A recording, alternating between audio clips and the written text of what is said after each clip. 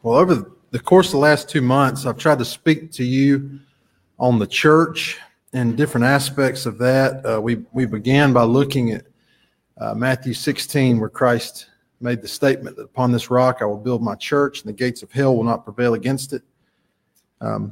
We've looked at dealing with divisions in the church and how we're to deal with each other as members of this kingdom.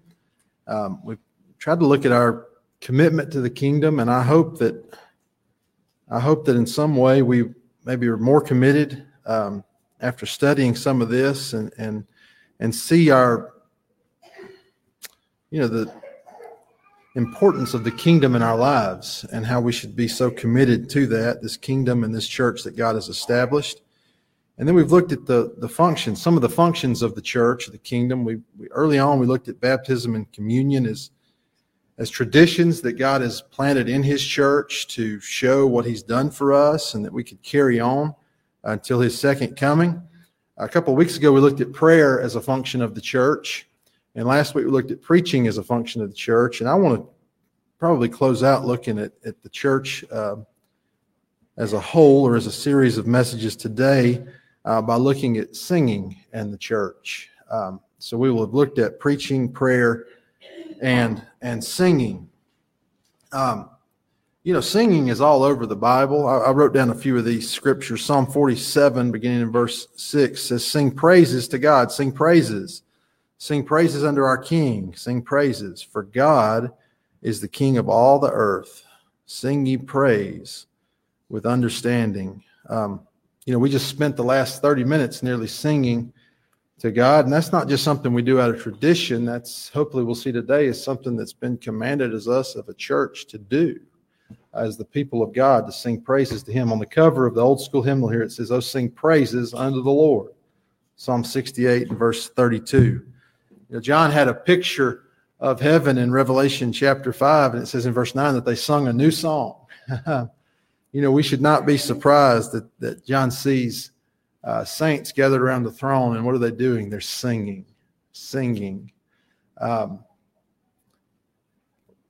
You may remember that we looked last week at what we call the regulative principle of worship, and that was just the principle or the law or what we'll follow is that we try not to do anything as a church. A church should try their best not to do anything that is forbidden in Scripture and be found doing the things that are commanded in Scripture, right? And so to look at that, we looked at prayer. Did Jesus pray? Did he teach us to pray? And did the early church pray? And did the apostles teach us to pray? And then we did the same thing with preaching. Was preaching something that was important to Jesus? Did we see Jesus doing it? What about the apostles? So as we begin with that same frame of thought this morning, as we look at singing and our example, Jesus, I would say number one, Jesus invented singing. He made man in his own image, and man is unique that we have this ability to gather together and to sing one to another. Do y'all understand that? See, music isn't something that man created. Singing isn't something that man created. It's something that we found, right? I'm sure y'all understand the difference there. Jesus created beings, and God created music. There's nothing wrong with music, right? We can pervert music and corrupt music, but music in its purest form is something that God created.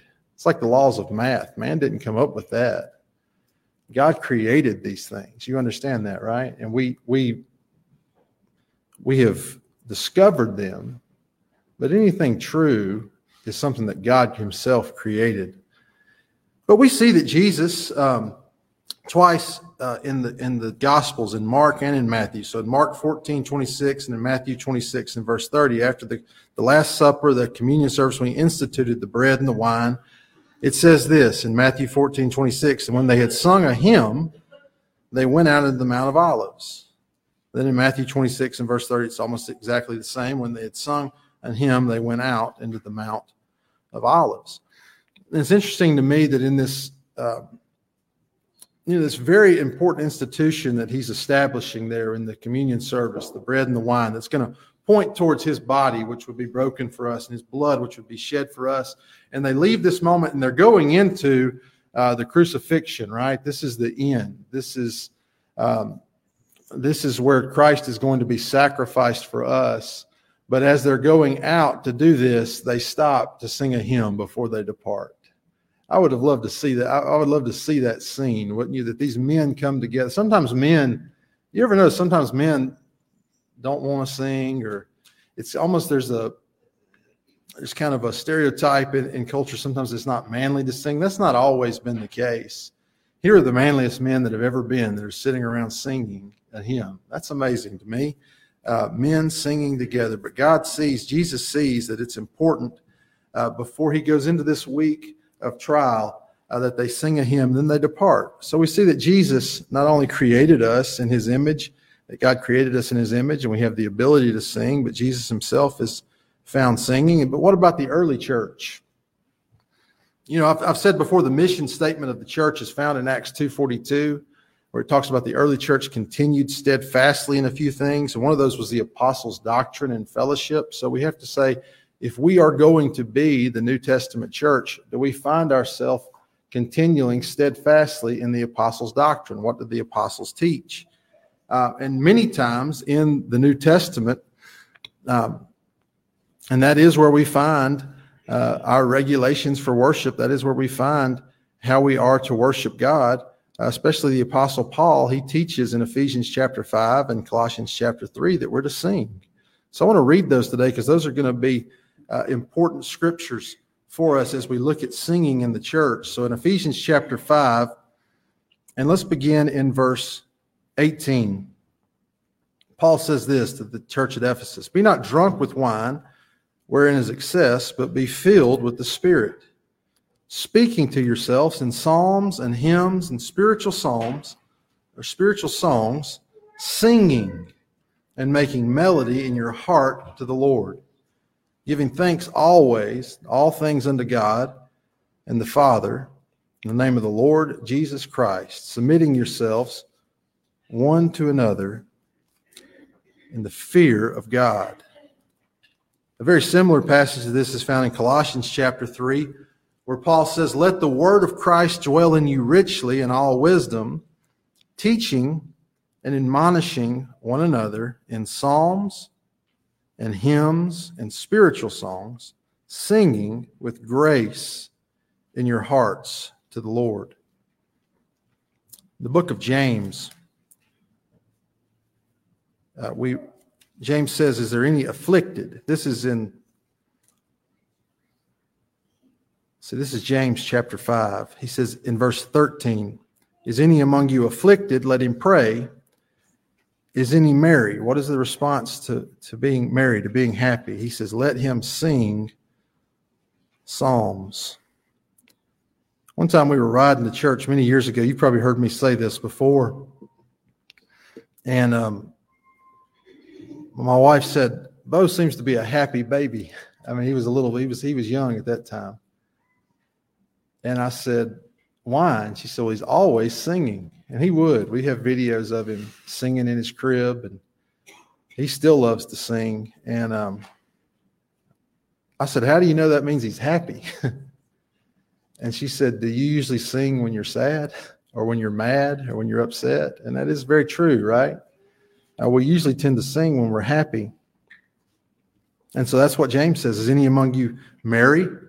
Let him sing psalms." So we see that it's been taught that we should sing. But what about, do we have any examples of the church actually singing? Well, we do, and I want to look with you just a moment at Acts chapter 16. Let's turn to Acts chapter 16. You know, I've mentioned before, this is one of my favorite chapters in all the Bible. So much goes on in this chapter. Paul, those that are with him have come down to Lydia, and there's a prayer meeting in Philippi, and Lydia's heart has been opened, and she's receptive to the gospel. And there's like a slave girl that comes into this, and she's possessed. And it says, and Paul kind of commands those that were possessing her to come out. And it says in verse 19, "When her masters saw that the hope of their gains was gone, they caught Paul and Silas and drew them into the marketplace under the rulers, and brought them to the magistrates, saying, These men, being Jews, do exceedingly trouble our city, and teach customs which are not lawful for us to receive, neither to observe, being Romans. And the multitude rose up together against them. The magistrates rent off their clothes and commanded to beat them.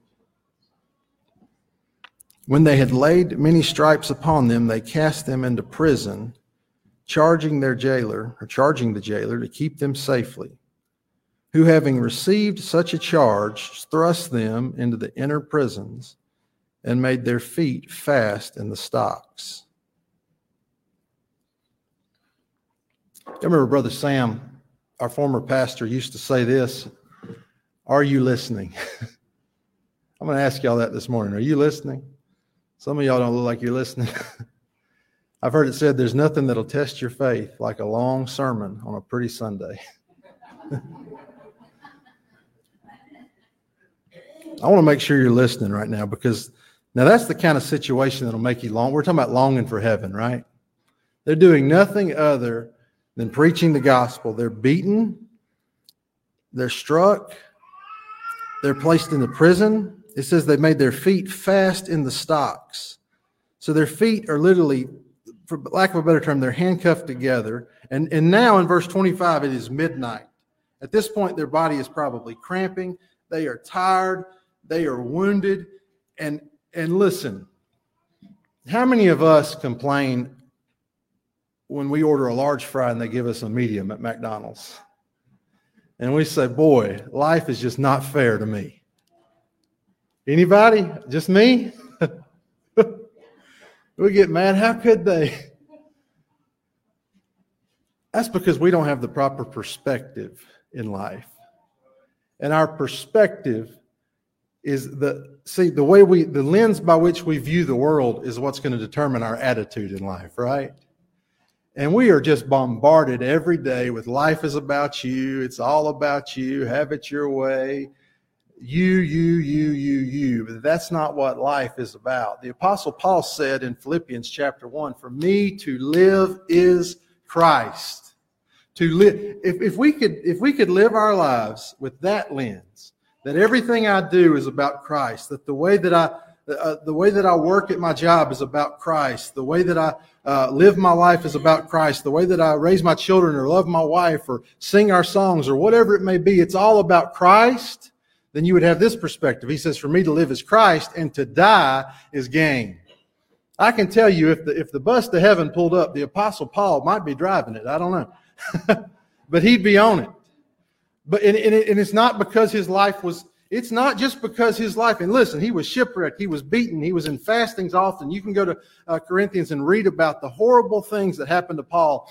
But I believe if Paul was living in America today and the wealth that we have, he'd still be on the bus. And why is that? Because he had such a relationship with Christ that he longed for him. He wanted to be with him. And some of us, it's not just the prosperity or the material things that we have. It's that we really don't have a strong relationship with Christ. And maybe it's the material things, or maybe it's the wealth, or maybe it's the comfort that has divided us from that relationship with Christ. But if you spend your day, if you spend your time reading His Word and praying to Him and have a relationship with the people in the church, and you become more and more just intertwined, that your life is all about Christ, you'll have that desire, right? When you get that medium fry and you order, see, I'm telling on myself. Most of y'all probably don't order large fries, do you? It's the fat preacher that wants the large fry. When you get that wrong order, it won't be, why did they do that to me? You'll find yourself being merciful, won't you? You'll find yourself being kind. You say, who knows? I mean, it's probably hard to get all that right. Your life will change when you have the proper perspective, right? And so here they are at midnight. It says it's midnight. And Paul and Silas, their feet are fast in the stocks, they've been beaten, they're in prison for doing nothing wrong.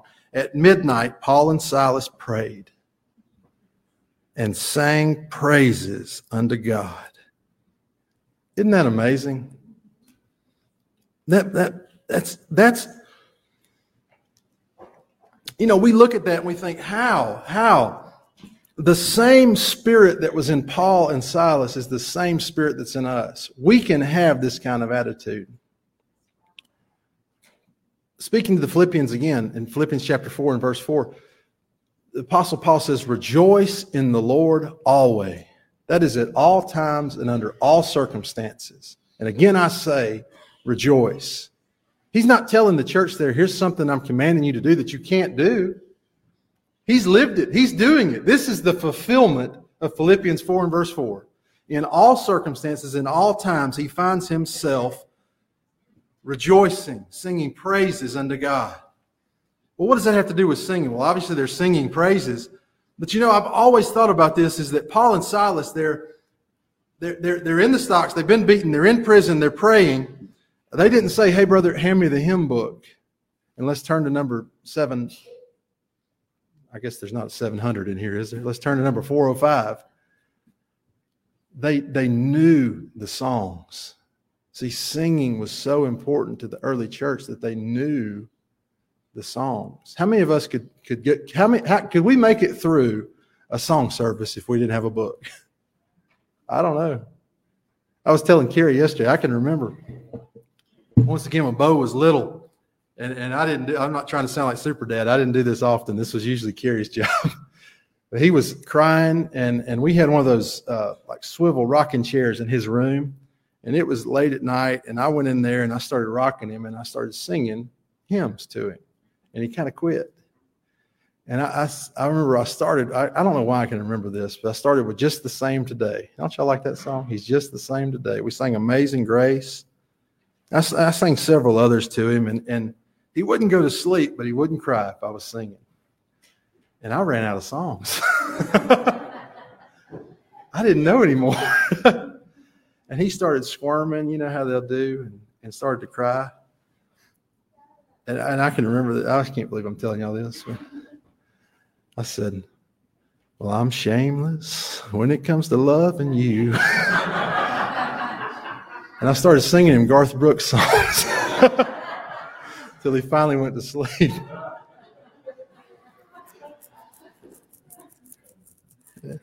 That's where his love for country music began. If your kid doesn't know Garth Brooks, I worry about you as a father. But every time I think about that story, I think, I bet Paul and Silas didn't have to resort to Garth Brooks. They knew the songs. Because singing was such a large part of the early church. The early church was familiar with the songs of the faith. And so as we talk about singing, I want to address one thing now with you. The elephant in the room maybe is what's not in the room here, right?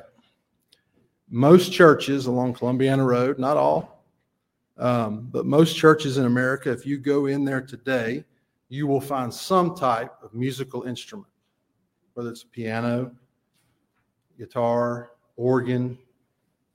Not all, it's not unique to us, but I want to address that with you because as Primitive Baptist people, that's one thing that most people will notice as they visit a church, that there's no musical instruments, and that's one thing you'll be asked about from time to time, and I don't want to spend a lot of time on it this morning, but why do we worship without musical instruments?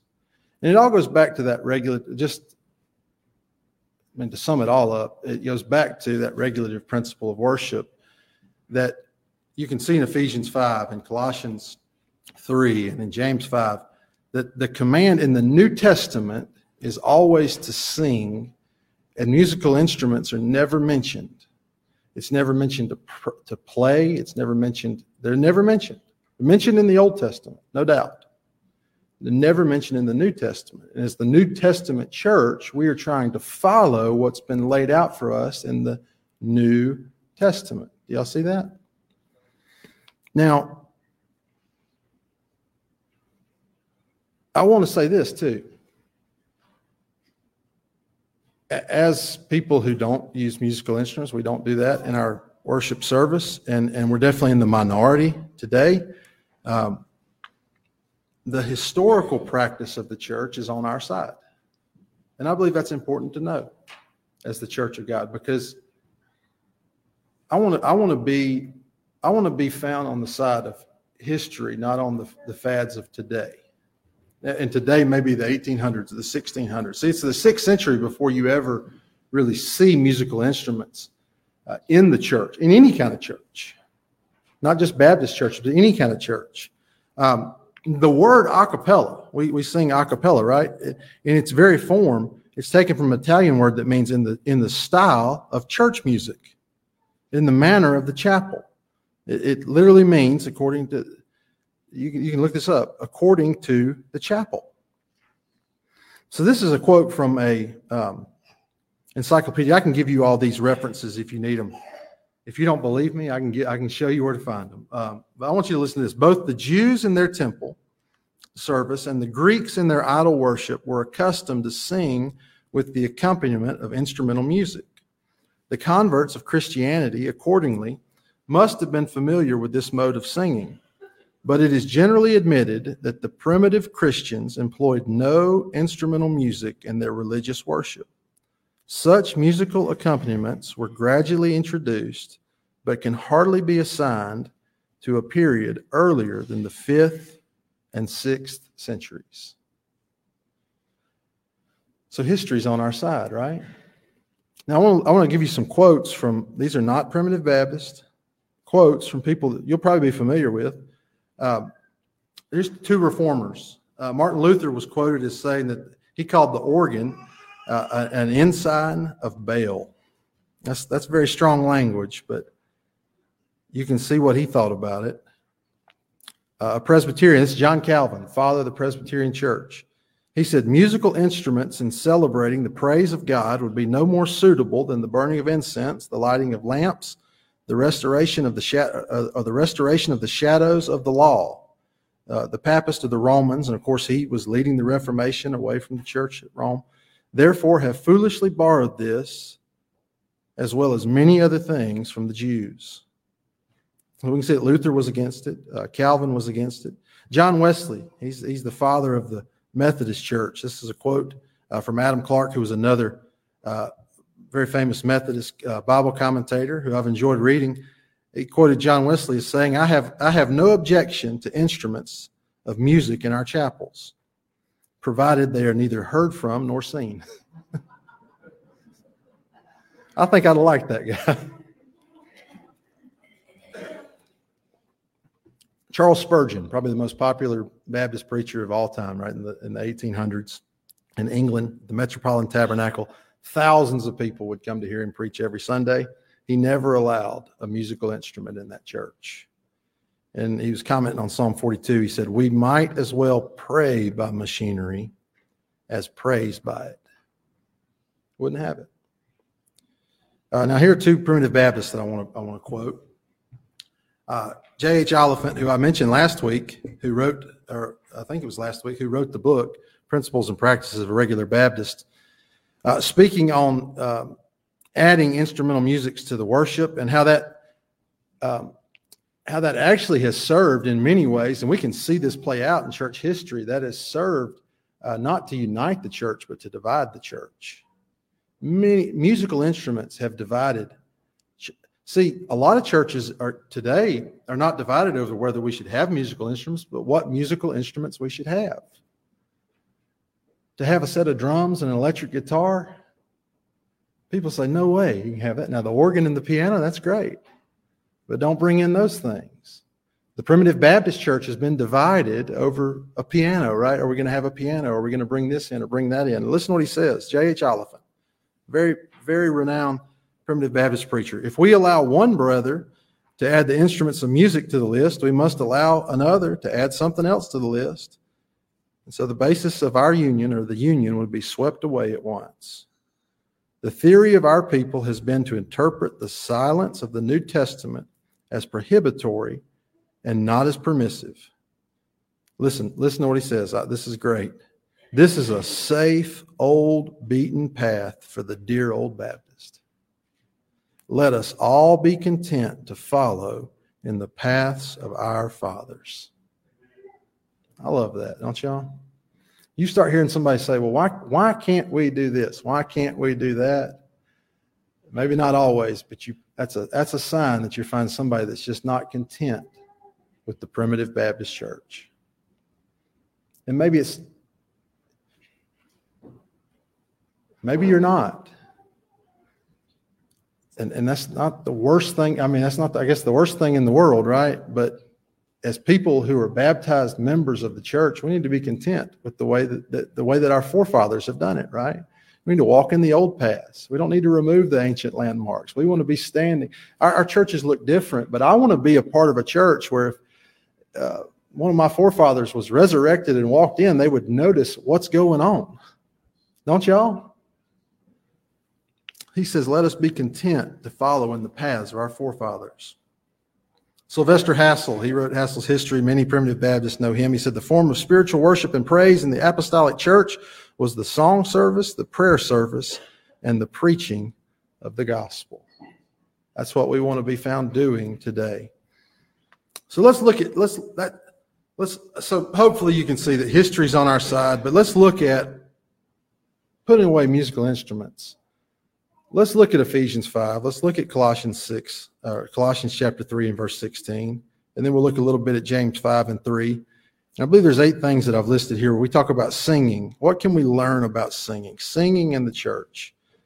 And the very first thing is we know we should sing, right?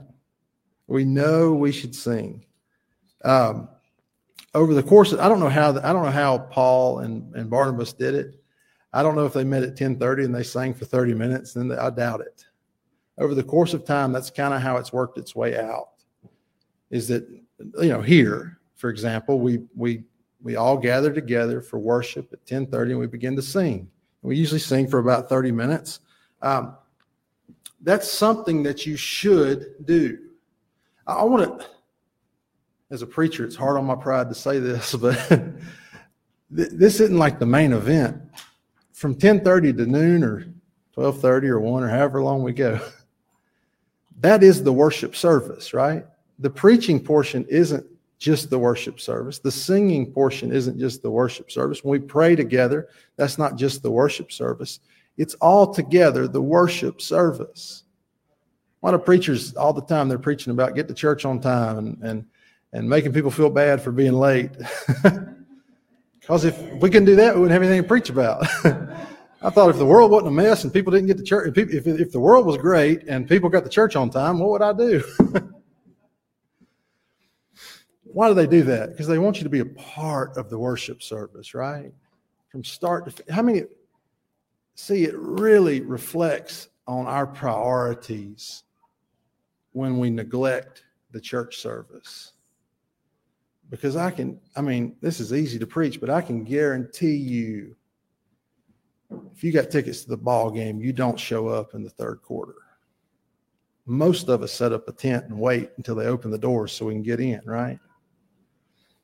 I've heard a story before. I didn't want to get on this, but I've heard a story before, but it talked about the average American male, let's say, in Alabama.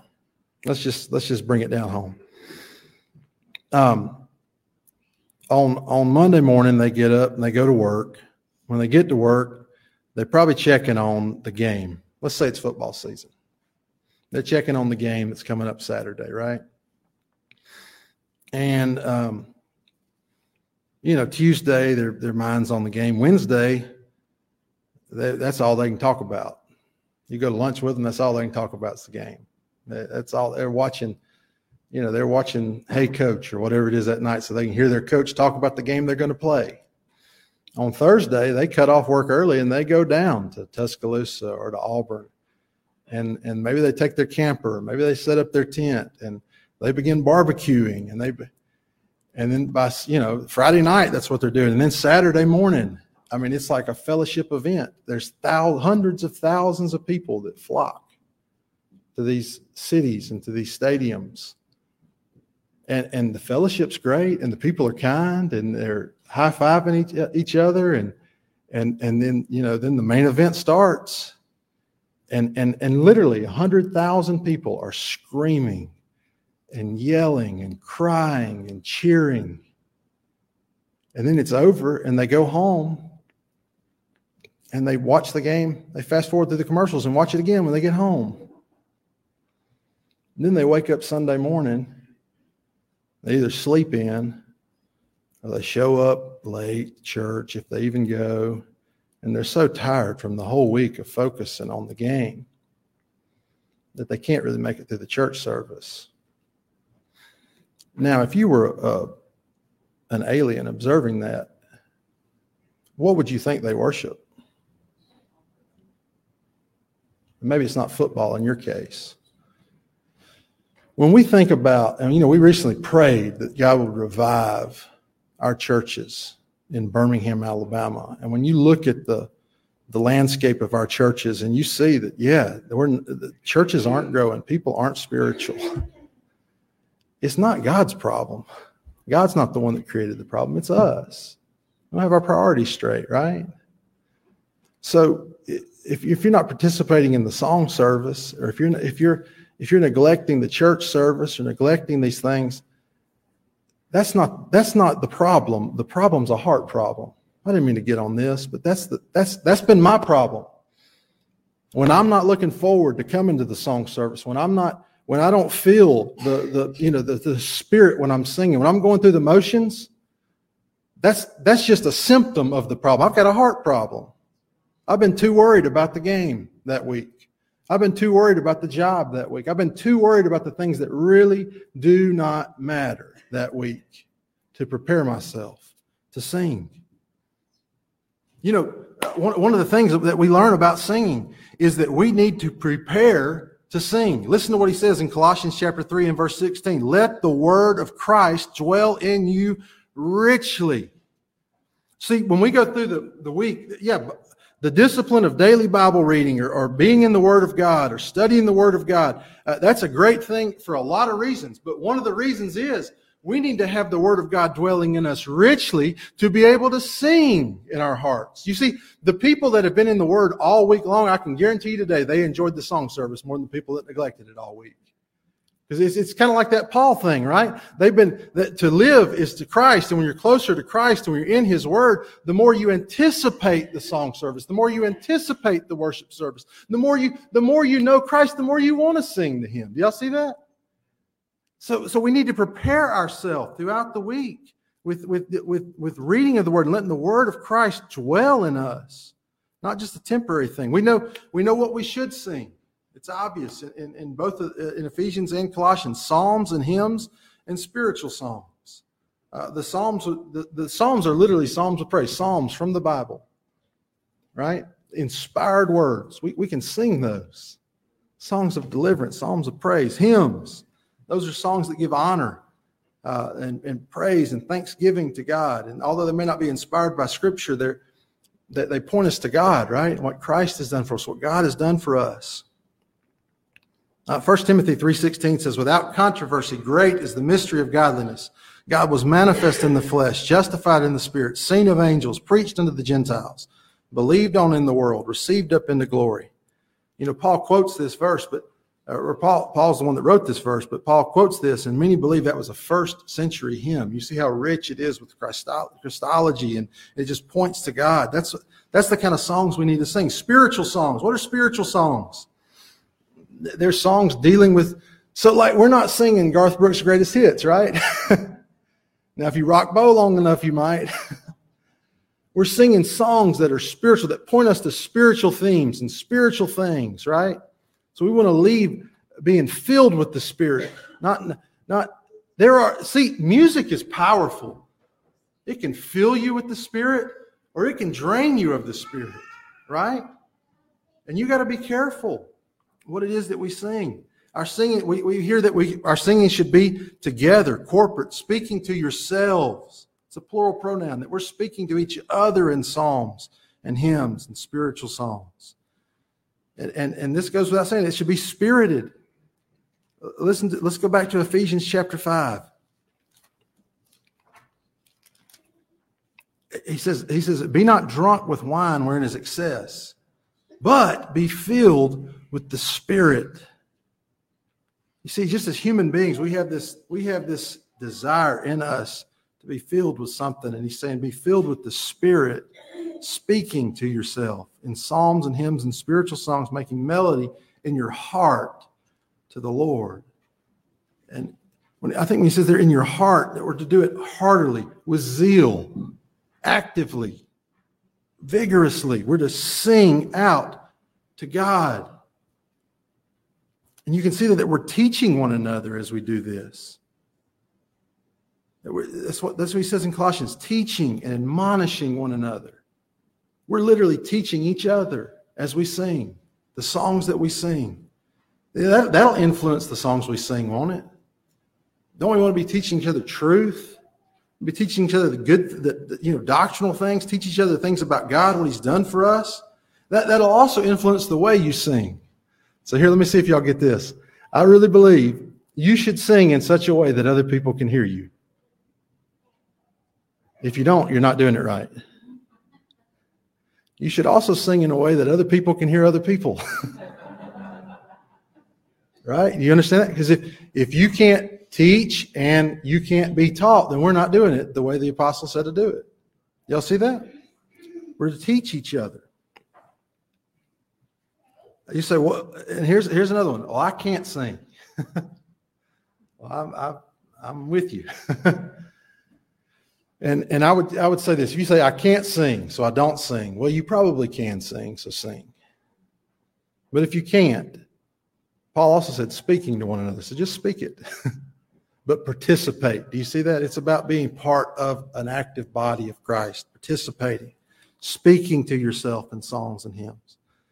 Now, here we go. I'm going to close with these two. Our singing, here's what our singing should be. A happy response. Remember what James said? If any is merry, let him sing. It should be a happy response to what God has done for us. Remember we talked about prayer and preaching being a means of deliverance for the child of God? Well, here's what songs and singing is.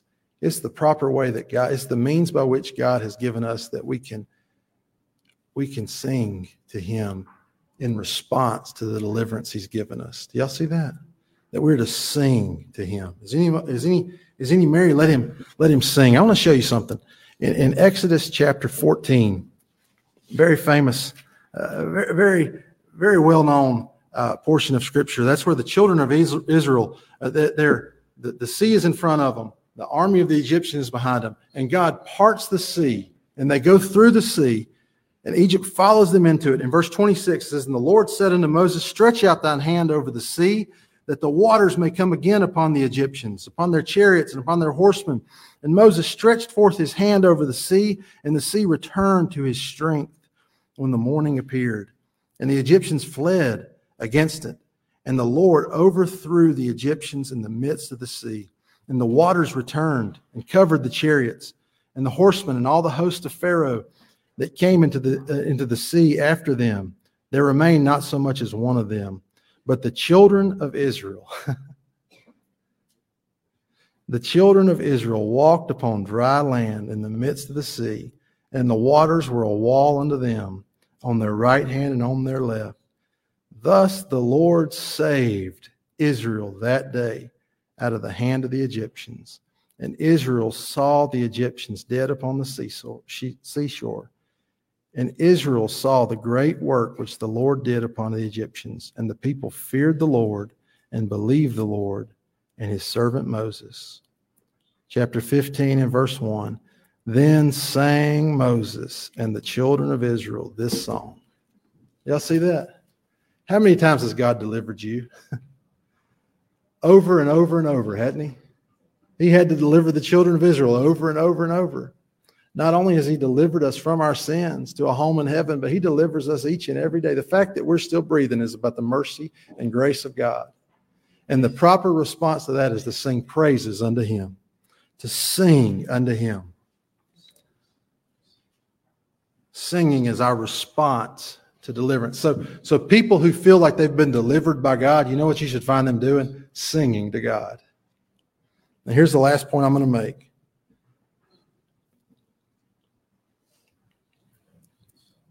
When we come together to sing, we are not singing to entertain each other or someone else.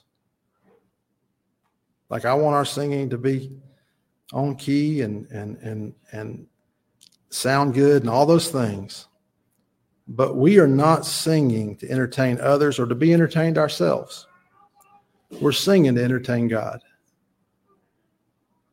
Our songs are to be directed towards God. To entertain is to please someone, to amuse someone. And over the course of time, as churches have drifted away from this, many churches today in their song service, in their music, it's designed to entertain or to amuse. I'm sorry, you'll have, maybe it's a choir, maybe it's a band, maybe whatever it is. Who are they singing to? A crowd of people, right? They're singing to them. But listen to what the Bible says. Ephesians 5:19, speaking to yourselves in psalms and hymns and spiritual songs, singing and making melody in your heart to the Lord. Do you see where it's directed? Colossians, the same thing, to the Lord. See, we're not here to be entertained. We are entertained all week long, right? From 10:30 to noon or wherever it may be, when we come together to worship God, we are here to entertain God. We're here for God. Paul told the Romans, he said, I beseech you. Romans chapter 12 and verse 1. What is it? He said, I beseech you, brethren, by the mercies of God, that you present your bodies a living sacrifice. When we come here today, we are sacrificing our time. We could be doing something else right now, couldn't we? I could have used all y'all. We were working in the yard yesterday. We could have got a lot done. All these people from 10:30 to noon at my house. We sacrifice that. We sacrifice our time. We sacrifice our money. We sacrifice our, maybe it be our status in the community. When we sing, maybe we sacrifice, whatever it may be. I don't know. We come together to sacrifice. He says, I beg you that you present your bodies a living sacrifice, holy and acceptable unto God, which is your reasonable service. When you consider what God has done for you, to sacrifice your time, your song, to sacrifice your money, your body, whatever it may be, is reasonable, isn't it? Now listen to this. Psalm 27 and verse 6. I want to close with this. It says, now shall my head be lifted above my enemies round about. Therefore will I offer in his tabernacle sacrifices of joy. I will sing. Yea, I will sing praises unto the Lord. I hope that next week or when we come in from time to time that we will not think of 10:30 to 11 as a time where we call out our favorite song and just get to the preaching or get it over with. This is a time where we can sacrifice to God through song. We can lift up sacrifices to the throne room of heaven through the song service. Let's pray. Heavenly Father, thank you for this day. Thank you for the ability to sing. Thank you for the many songs that the psalms that we have in your word and the songs that you've helped men to write throughout the years that bring honor and praise to you. And God, may we just realize, kind of level set, that you've given us this ability, and let's not use it lightly, but let's take our time to sing heartily, sing with zeal. May we fill ourselves with the word throughout the week so that we're not filled up with everything else in the world, but maybe we'll fill ourselves up with the word that we anticipate coming to church. We anticipate coming together to sing praises to you, to hear of the word of God, to pray together, to fellowship one with another, to be found like that early church, continuing steadfastly in those things, the apostles' doctrine and prayer and breaking of bread. Lord, we want to be better Christians, but most of the time we get in our way. And so we pray, Lord, you get us out of the way that we may see you and we may have that motto in our life that to live is Christ. Help us as we sing, make our songs acceptable in your sight. And it's in Jesus' name we pray. Amen.